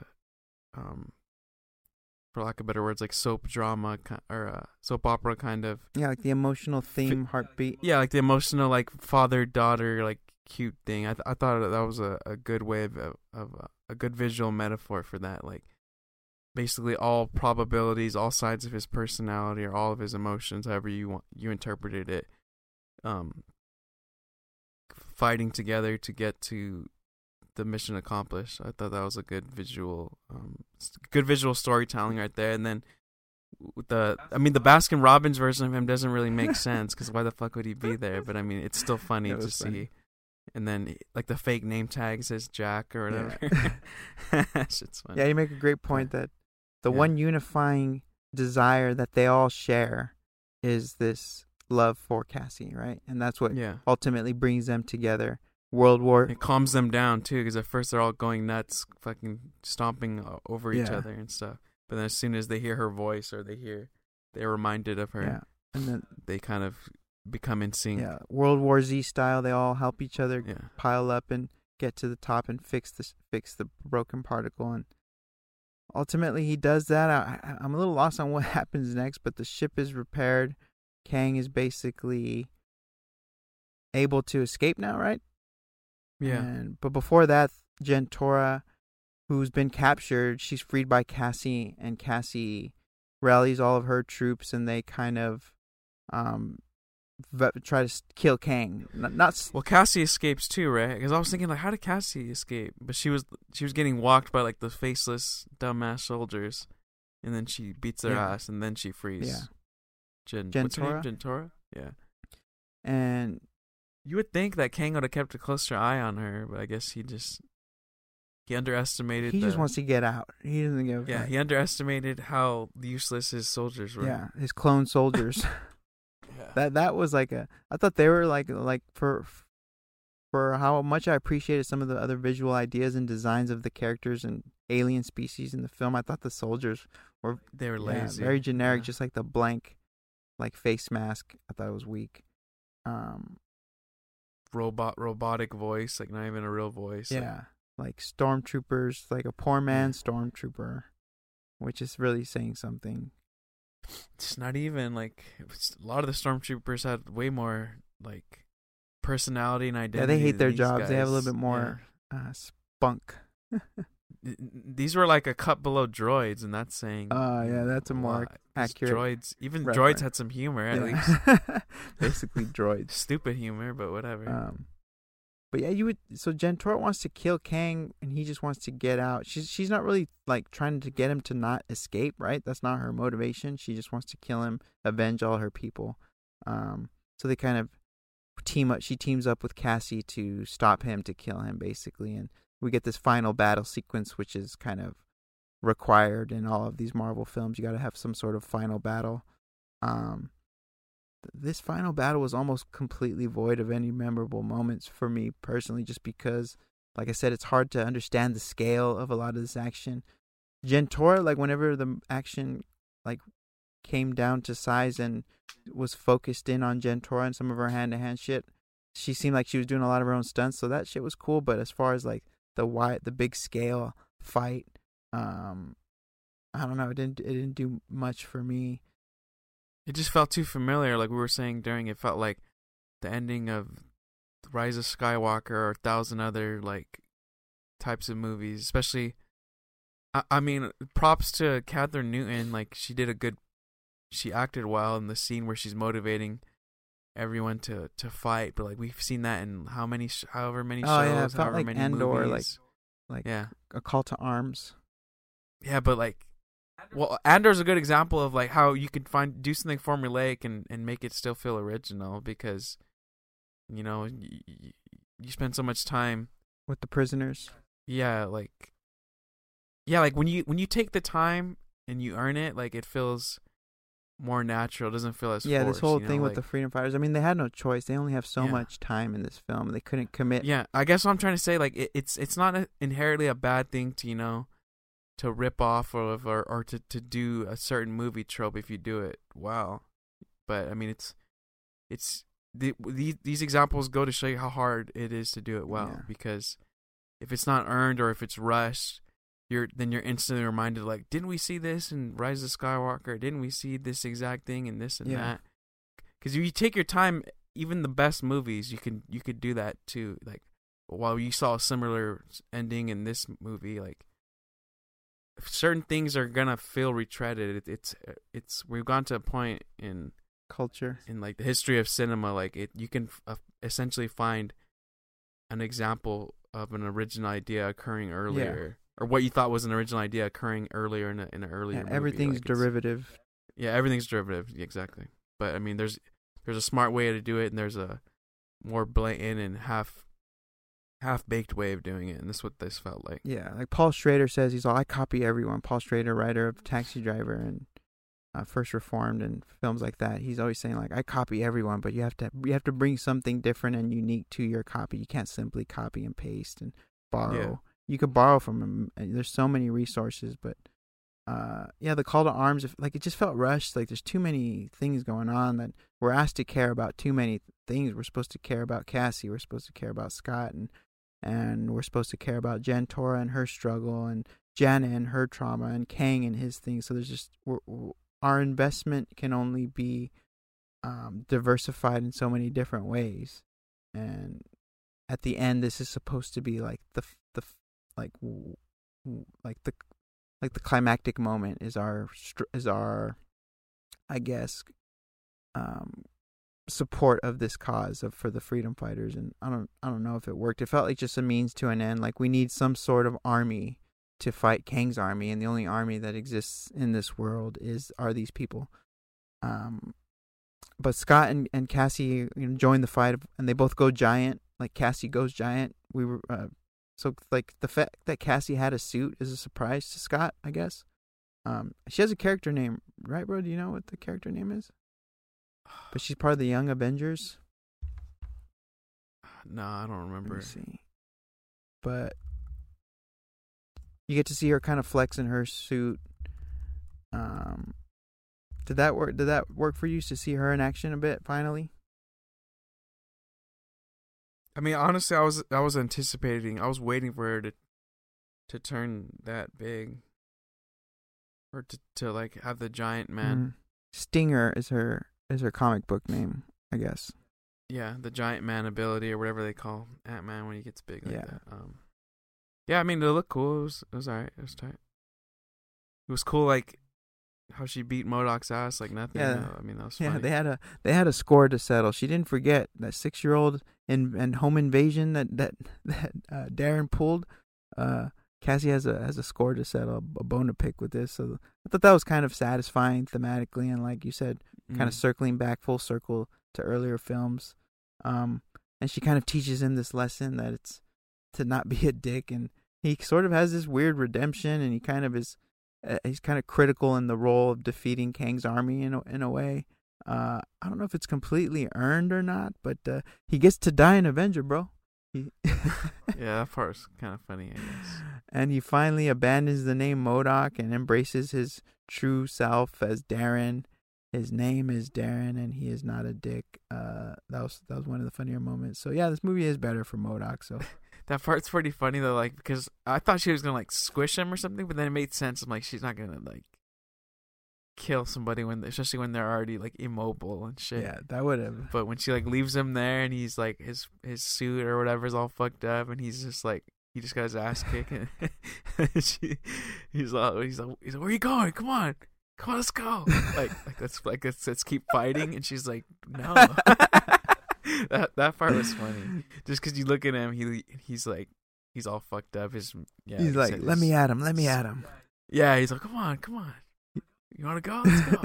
So funny. Yeah, he was. I just like Corey Stoll too. Like it was nice to just see him back. So I guess maybe my opinion or some people's opinion of this character are biased, just because Corey Stoll is a good actor. Yeah, so. it's just the tonality, the tonal whiplash that occurs because of his conclusion in this film. Like it's the only thing that doesn't work, and that's basically one of the issues with probably the primary issue with the whole film. It's just there's so many different tones. Kang owns this certain tone. He's almost completely humorless. He does have a couple of funny lines, but for the most part, he's very serious, and there's nothing wrong with that. I love what Majors did, but the rest of this movie is like so light and funny and kind of inconsequential, or it seems inconsequential. So yeah, like nothing against MODOK. It just seems like he was in a different movie, or at least Kang was in a different movie, or somebody was in a different fucking movie. Yeah. Hank comes to the rescue too, and with all of his big ass ants. Good thing we didn't take Mom to this movie, bro. She wouldn't have enjoyed this part. It seems like one of her worst nightmares. Nightmare fuel. This movie would have been for her. Our mom cannot stand ants. They're her mortal enemy. She'll do whatever it takes to take them out. Finally, Janet somehow rips open a portal back to the real world. I don't remember how this happens exactly. Do you know, bro? She kind of accesses some old tech or something, or how does she get out? I think it's the same way they pulled them in. Yeah. I don't know. Well, I really don't know. Does it matter? I'm just trying to figure out how it happened, bro. I'm just trying to follow the story cohesively. She finally opens up a portal. This is basically after Kang is defeated by Hank's smarty ants, which people are having a big problem with. Like, what the fuck? Kang the Conqueror was conquered by ants? But he may or may not have been. We don't know yet. As what's confusing and frustrating about this, but she opens up the portal and everyone jumps through except Scott. And Kang spots the portal and he's trying to get out. His suit's all damaged from all the ants, and this is like you really see how physically imposing Kang is in this moment. The way he's rushing at the portal, I thought was one of my favorite like action sequences, just because he's just a special effect almost. You know, as people say, Dave Bautista is a special effect because he's so physically imposing. I feel like Jonathan Majors is similarly like visually compelling in that way, and the way he's rushing at the portal. I know I mentioned this to you in the film. That was kind of a cool shot. You just really feel like the physicality of him, and you're reminded, holy shit, this guy is very powerful, very strong. It's on full display in this whole fight with Scott. He's beating the shit out of Scott. But some people are like, Scott, Ant-Man would have no chance against Kang, but he's been kind of, his suit's all fucked up. He's in the quantum realm where all of his power isn't available to him, I guess. So the fight is a bit, I guess the fight's even because of that. But what do you have an issue with Scott being able to take down Kang here? I mean, yeah, of course. Really? Yeah. And that's people's whole dilemma. Like, everything you just said. Yeah. Encapsulates people's whole dilemma with this, or the bad taste in their mouth when they watch this movie. Yeah. I mean, and it's valid too. I guess it's because we barely get to see him at his. And it's also nice to start to interrupt you, but it's also nice to see because it shows you that at least a good amount of people are now paying attention to the source material, right? They're like, well, everyone's saying, or I'm hearing, at the very least, people they have heard through word of mouth the kind of power Kang has, or best case scenario, like more comic book, like people who are more passionate about these type of movies or this format or this genre, like they would know from like reading all of the comic books featuring Kang, like his power levels. So I guess that is a good to see, you know, because maybe if this was an earlier film in the MCU, people wouldn't really care about that. They'd just be like, oh, if it's a good, compelling villain, whatever.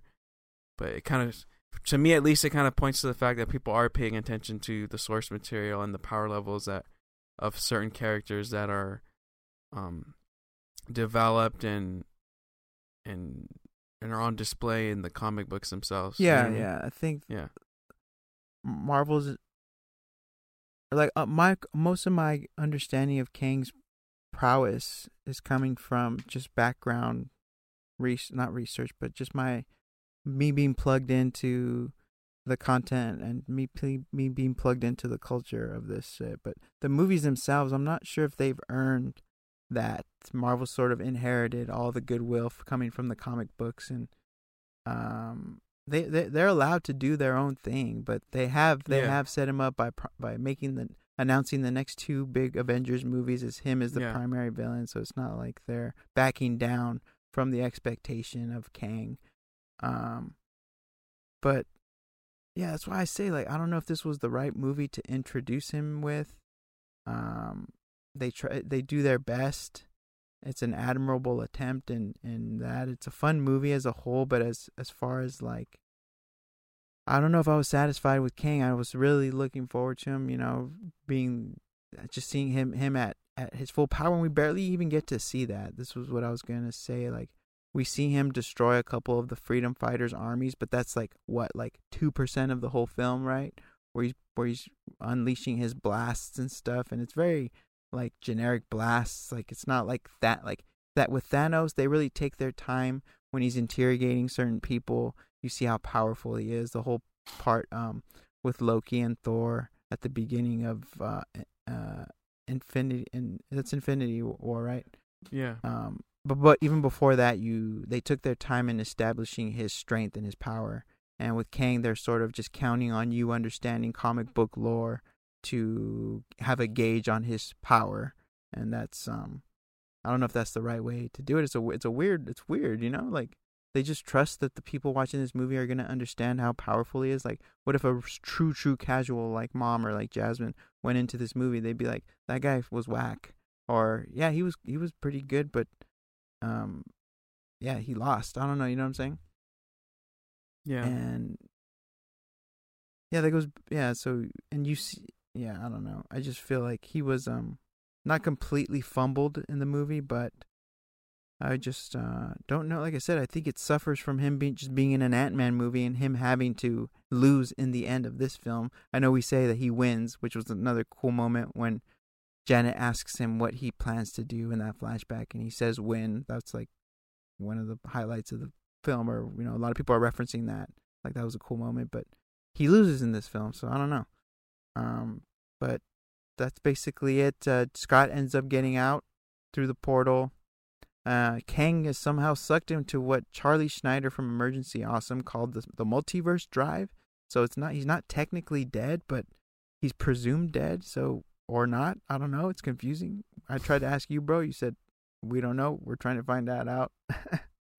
But the Council of Kangs, we'll get into this. I guess we're skipping ahead, but before we get to like the post-credit scene, Scott's back in the real world. Everything seems Gucci. He has a moment where he's walking down the street again, and there's like this doom that comes over him, this weird panic, like, holy shit, did I leave the oven on kind of energy. And this is like the movie doubling down on the clashing tonality of the film, where they're kind of forecasting this huge this threat, this very this devastation in a matter of fact kind of jokesy way, right? Like, that was kind of a weird moment where he's saying, like, did I just fuck everything up, basically? I know you were watching Ryan Arey and His Boys, and the guy said that was one of his favorite moments, like that eeriness of that moment. Yeah, Ryan Arey said that. But I just felt like it was weird because it's like they're playing it for last, but it's supposed to be this very serious thing. It goes back to what I was saying earlier, like, everything seems inconsequential, but now they're reminding you, like, no, there's going to be consequences. Yeah, so and it's like, it didn't seem like this throughout the whole runtime, but yeah, whatever. like you say, having their cake and eating it too. Yeah. Then we get to the post-credit scene. We get the Council of Kangs, which a lot of people were excited to see. This is like a big thing in the comic books. We see 3 versions of Kang: Immortus, Rama-Tut, and the Scarlet Centurion. I guess these are 3 of the main Kang variants that are kind of the head of all the other Kangs, and they learn that Kang Prime, I guess we'll refer to him, or the exiled one as they refer to him as, has been killed. And this is what you took as confirmation that he has been killed, but now there's questions about whether or not that's true, or where he exists now in this multiverse kind of whole is invisible to Immortus and Rama-Tut and them. But that's the first post-credit scene. What'd you think, bro? Did you like did this do anything for you? I mean, it was funny seeing Majors. Jonathan Majors just go nuts. That's Absolutely what I liked nuts, from it. Yeah. But yeah, I mean, it was cool. But the second one really hit, right? And yeah, the second one was sick. The second one we see Victor Timely, and this is the main Kang. This is the science, because you hear Kang, you hear He Who Remains call himself a scientist and explorer, and this is the true scientist. Victor Timely is the guy who actually cracked this whole thing, right? As far as we understand it. Yeah. So he's the... I forgot who I was watching talk about it. Yeah, one of them. He's the original one that found a way into the multiverse somehow. I'm not going to get into the nitty gritty of it, but that's why Loki has gone as far back to this variant of Kang, because he's the original one. And that's what we see in this post-credit scene. We see Victor Timely putting on this presentation. It's an emporium. What is it, like a display of innovation or something? It's like some Thomas Edison, Nicholas Tesla shit. And we see Loki and Mobius in the audience. And this was a funny moment. What did Mobius say? How did you say, bro? What does he say? He says something like, I don't know, like, he doesn't look all that intimidating, or doesn't look like scary. I think he said scary. He doesn't look that scary to me, or something. You do a good. I forgot. Or terrifying, or some shit. I don't know. You do a good one. You do a good. I'm drawing a blank on his name. Owen. What's his name? Owen Wilson. Nikola Tesla. I said Nicholas. Nikola Tesla. Yeah, you do a good But Owen Wilson, and then we see Hiddleston, and yeah, this was clutch, and just yeah. So Loki's coming up pretty soon, so that was dope to see. I thought that was a fun way to conclude the movie. A little bit confusing again, like it's just a reminder. It feels like Marvel reminding you, hey, you have to tune into this other thing too if you want to keep up. So that's what it is, but yeah. But that's the shit that we like. That goes back to what we were saying earlier. Like, that's why we enjoyed Loki so much, because it wasn't afraid to do something like very different, and to kind of validate. Because I remember when they first announced it, I'm like I like Loki. Don't get me wrong, but like I was hoping they had a good story to argue why he's still around. You know, because it's like we've seen this fool die like 4 times already. And that was what was so great about that show. They finally like, found a place for him. Yeah, they found a place for him, and in the story, it really justified his, I guess, like his importance in the bigger picture of the movies. But like Tom Hiddleston has really earned that, and that's kind of happened organically. Like they did not plan for the success of this character, or for Tom Hiddleston to take the character to the depths that he has. So they kind of lucked out with that. But I mean, that goes back to what I was saying earlier. Like sometimes it's better to not plan these things ahead and to kind of let them happen organically. Yeah, exactly. Because you're not gonna know what's gonna hit with audience, no matter how good it looks on paper. You don't know what's gonna hit. Yeah, great point. And so there's so many factors, you know. Really great points, bro. Yeah. But yeah, and like not only that, but like the story itself of what he's trying to do serves his character as Loki, because he has so many regrets. He has a history of doing terrible, diabolical things. So it makes sense that he would want to involve himself in sort of making things right, you know, or like going making amends and through time. So it not he's not there just because, you know what I'm saying? Like it works as it serves him as a character. This type of mission, this type of adventure, the elements of this adventure kind of make sense for him thematically. Yeah, his involvement in the bigger story is justified with this series. Yeah. Any other closing thoughts, bro, before we get out of here?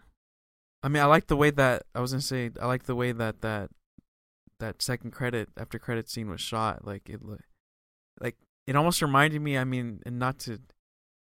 I mean, I guess we have to bring this up. Like with all the. I mean, we don't know what's gonna happen, but to hopefully, with James Gunn taking over at DC, that will kind of make the competition. Make there be competition in this genre again, and because I mean, in anything really, the best things come out of competition, right? So, like I would use Madden as an example. Like that's why so many people have kind of become indifferent with the Madden game, because EA and everyone involved with that game, they know they're the only they have no competition, so they kind of just settle. They give out a mediocre product year after year, and MCU. I mean, I'll give them the benefit of the doubt, because it's only up until the last couple of years that they've started to bring out some like half baked movies and series. But yeah, it would be nice to see DC with all their plans kind of elevate Marvel, and force some competition, and to make DC to make Marvel not be afraid to take bigger swings. Because I was telling you, like we were walking out theater, I was like, I would like to see movies that, especially if we're introducing the multiverse, like that's an opportunity to have movies that won't ever connect with this MCU universe we see now. Like maybe we'll have an Easter egg, whatever, but like I think it'd be nice to just have movies be one-offs, and then that would inspire, or that would like bring in better talent as well. Because like if you tell them like literally this is the only movie you're gonna have to do, just one movie, that's it. I think more people are open to that idea than, because like I said earlier, I'm sure there's a lot of actors and directors and writers who are like, dude, I don't want to be stuck to Marvel and Disney and feeding the machine for 10 years of my life. Like people want some freedom, and then it would spark the creative freedom as well if you weren't boxed into the bigger story. Like, because I'm sure that gets annoying. Well, like, oh, I want to bring this character in while they died in this movie, or they're here right now in this universe. That shit probably gets hella annoying. So yeah, you're right. And Yeah, it'll attract better talent for sure, and yeah, like just having standalone films would be interesting to see. But yeah, I think that about wraps it up. The one thing we kind of mentioned it earlier is like I'm not sure if Marvel understands Kang as a character yet, or at least what they've done with him. I'm not sure if there's so much room and so much character attributes or abilities that he has that would be interesting to explore, and I'm not sure if they're exploring it effectively yet. The good thing is they have so many different chances, and I'm not sure they're kind of like taking advantage of that, and like, oh, if we fucked it up this way, we could do it again in another way, or if people didn't like this version, we have so many other versions. So I wonder how many chances they're going to get from us. But this wasn't like a complete L, but for him being basically the first time we see him out of the gate, I'm not sure if it hit it out of the park or not. What's happened with this multiverse thing is like it seems to have lowered the stakes of everything. Like once the multiverse is introduced, it's like all of a sudden everything seems less important, which is weird, you know. And it already felt less important, and that was that's still one of the biggest gripes from drawing back to the creation of Marvel. Like we've been saying since even the Iron Man movie, the very first Iron Man movie, like you can literally point out and like the movies that have really good villains or compelling villains or that have stakes and that have people dying. Like you remember those, and not to say like, I mean, you have to find a balance, right? It wouldn't be good for heroes or villains alike to be dying on the regular. But I mean, at first they killed off villains like nothing. Like there was no consequence. Like I kind of like when they bring back villains. I think that's kind of a good idea sometimes, and that's why I didn't mind MODOK's placement in this movie, because it's tying things back together as opposed to thinking that he just died. Yeah. You know, but yeah, like, and I mean it is, but I think that's not just an MCU problem. Like a good comic book villain is very hard to accomplish because you're limited by like the genre itself, because usually the bad guy's always going to lose, and then it's so easy to come off corny and stuff. So whenever you do see a compelling villain portrayal by an actor, like it always stands out. But I mean, I just think a lot of the villains need to be better written, or at least spend some time really fleshing them out and really making even if heroes don't die, the stakes should feel more real, and certain things need to not feel so what's the word, like trivial, light. No, like, well, like convenient, right? Like when we were talking about the portal opening, it's just like, I mean, could we have had something else happen? Like, I don't know. I get it though, and like there's always going to be that argument of like, oh well, it's a comic book movie. Well, it's a comic book movie.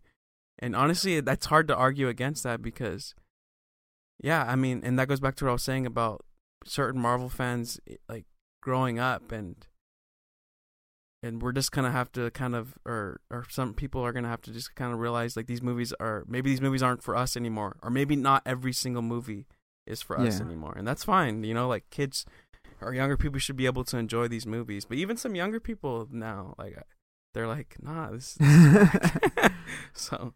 Yeah, we'll see. You have to find a balance, I guess. Yeah, we'll see. I mean, like you said, hopefully DC lights a fire up under their ass, and we'll see if that does what it does. But shout out Jonathan Majors for sure. And you mentioned like a good villain, Namor from Black Panther was really great. Yeah, and I'm excited to see more of him. But that's an example of a villain being well done. And I thought Kang was overall well done, but it rests heavily on Majors' just charisma and performance. So I'm not sure if the writers or the filmmakers deserve all of the credit, but it is what it is. Yeah, and I was gonna say earlier too, like I feel like the unlimited like potential attached to this character of Kang, of essentially there being endless copies of him, like it probably sounded good to them on paper, like, oh, there's so many possibilities with that, but now they've kind of put themselves in a corner of the fact that there is so many possibilities and so many outcomes with him, it's hard to just focus on one at any given time. And that's kind of what I was getting at earlier. I was like, I wish they would have just kept him at least with Loki, like on Loki's side of the story, at least for one season before they introduce him in a movie. Yeah. Because it almost makes his introduction in Loki feel super inconsequential now. Yeah, that's true. Even though it's not, it's really not. Like that scene with him, it still holds up. Yeah. It's great, but it kind of feels like they weren't confident in that, and they're like, we got to introduce him like in a movie because a movie is. Well, there was promises made in that scene that they have to follow up on with these other films. So it was always going to be a little bit. It was always at risk of losing some of its mystique and intrigue once you learn more about Kang. So you'll never get the experience of watching that for the first time again. And it is what it is. So, but we're going to see more of Kang, and I'm excited for that. I just hope that they learn some value. They learn the right lessons from this film. All right, everyone. Thanks for hanging out with us. That's been our review. Tune in. We're going to be reviewing the next episode of The Last of Us. Shout out to all the friends and family member. If you're listening, you're probably a friend or a family member. Shout out Jazzy and Olivia, Toby, Scott, everyone out there. Remember your blessings and mind your business. Peace, guys.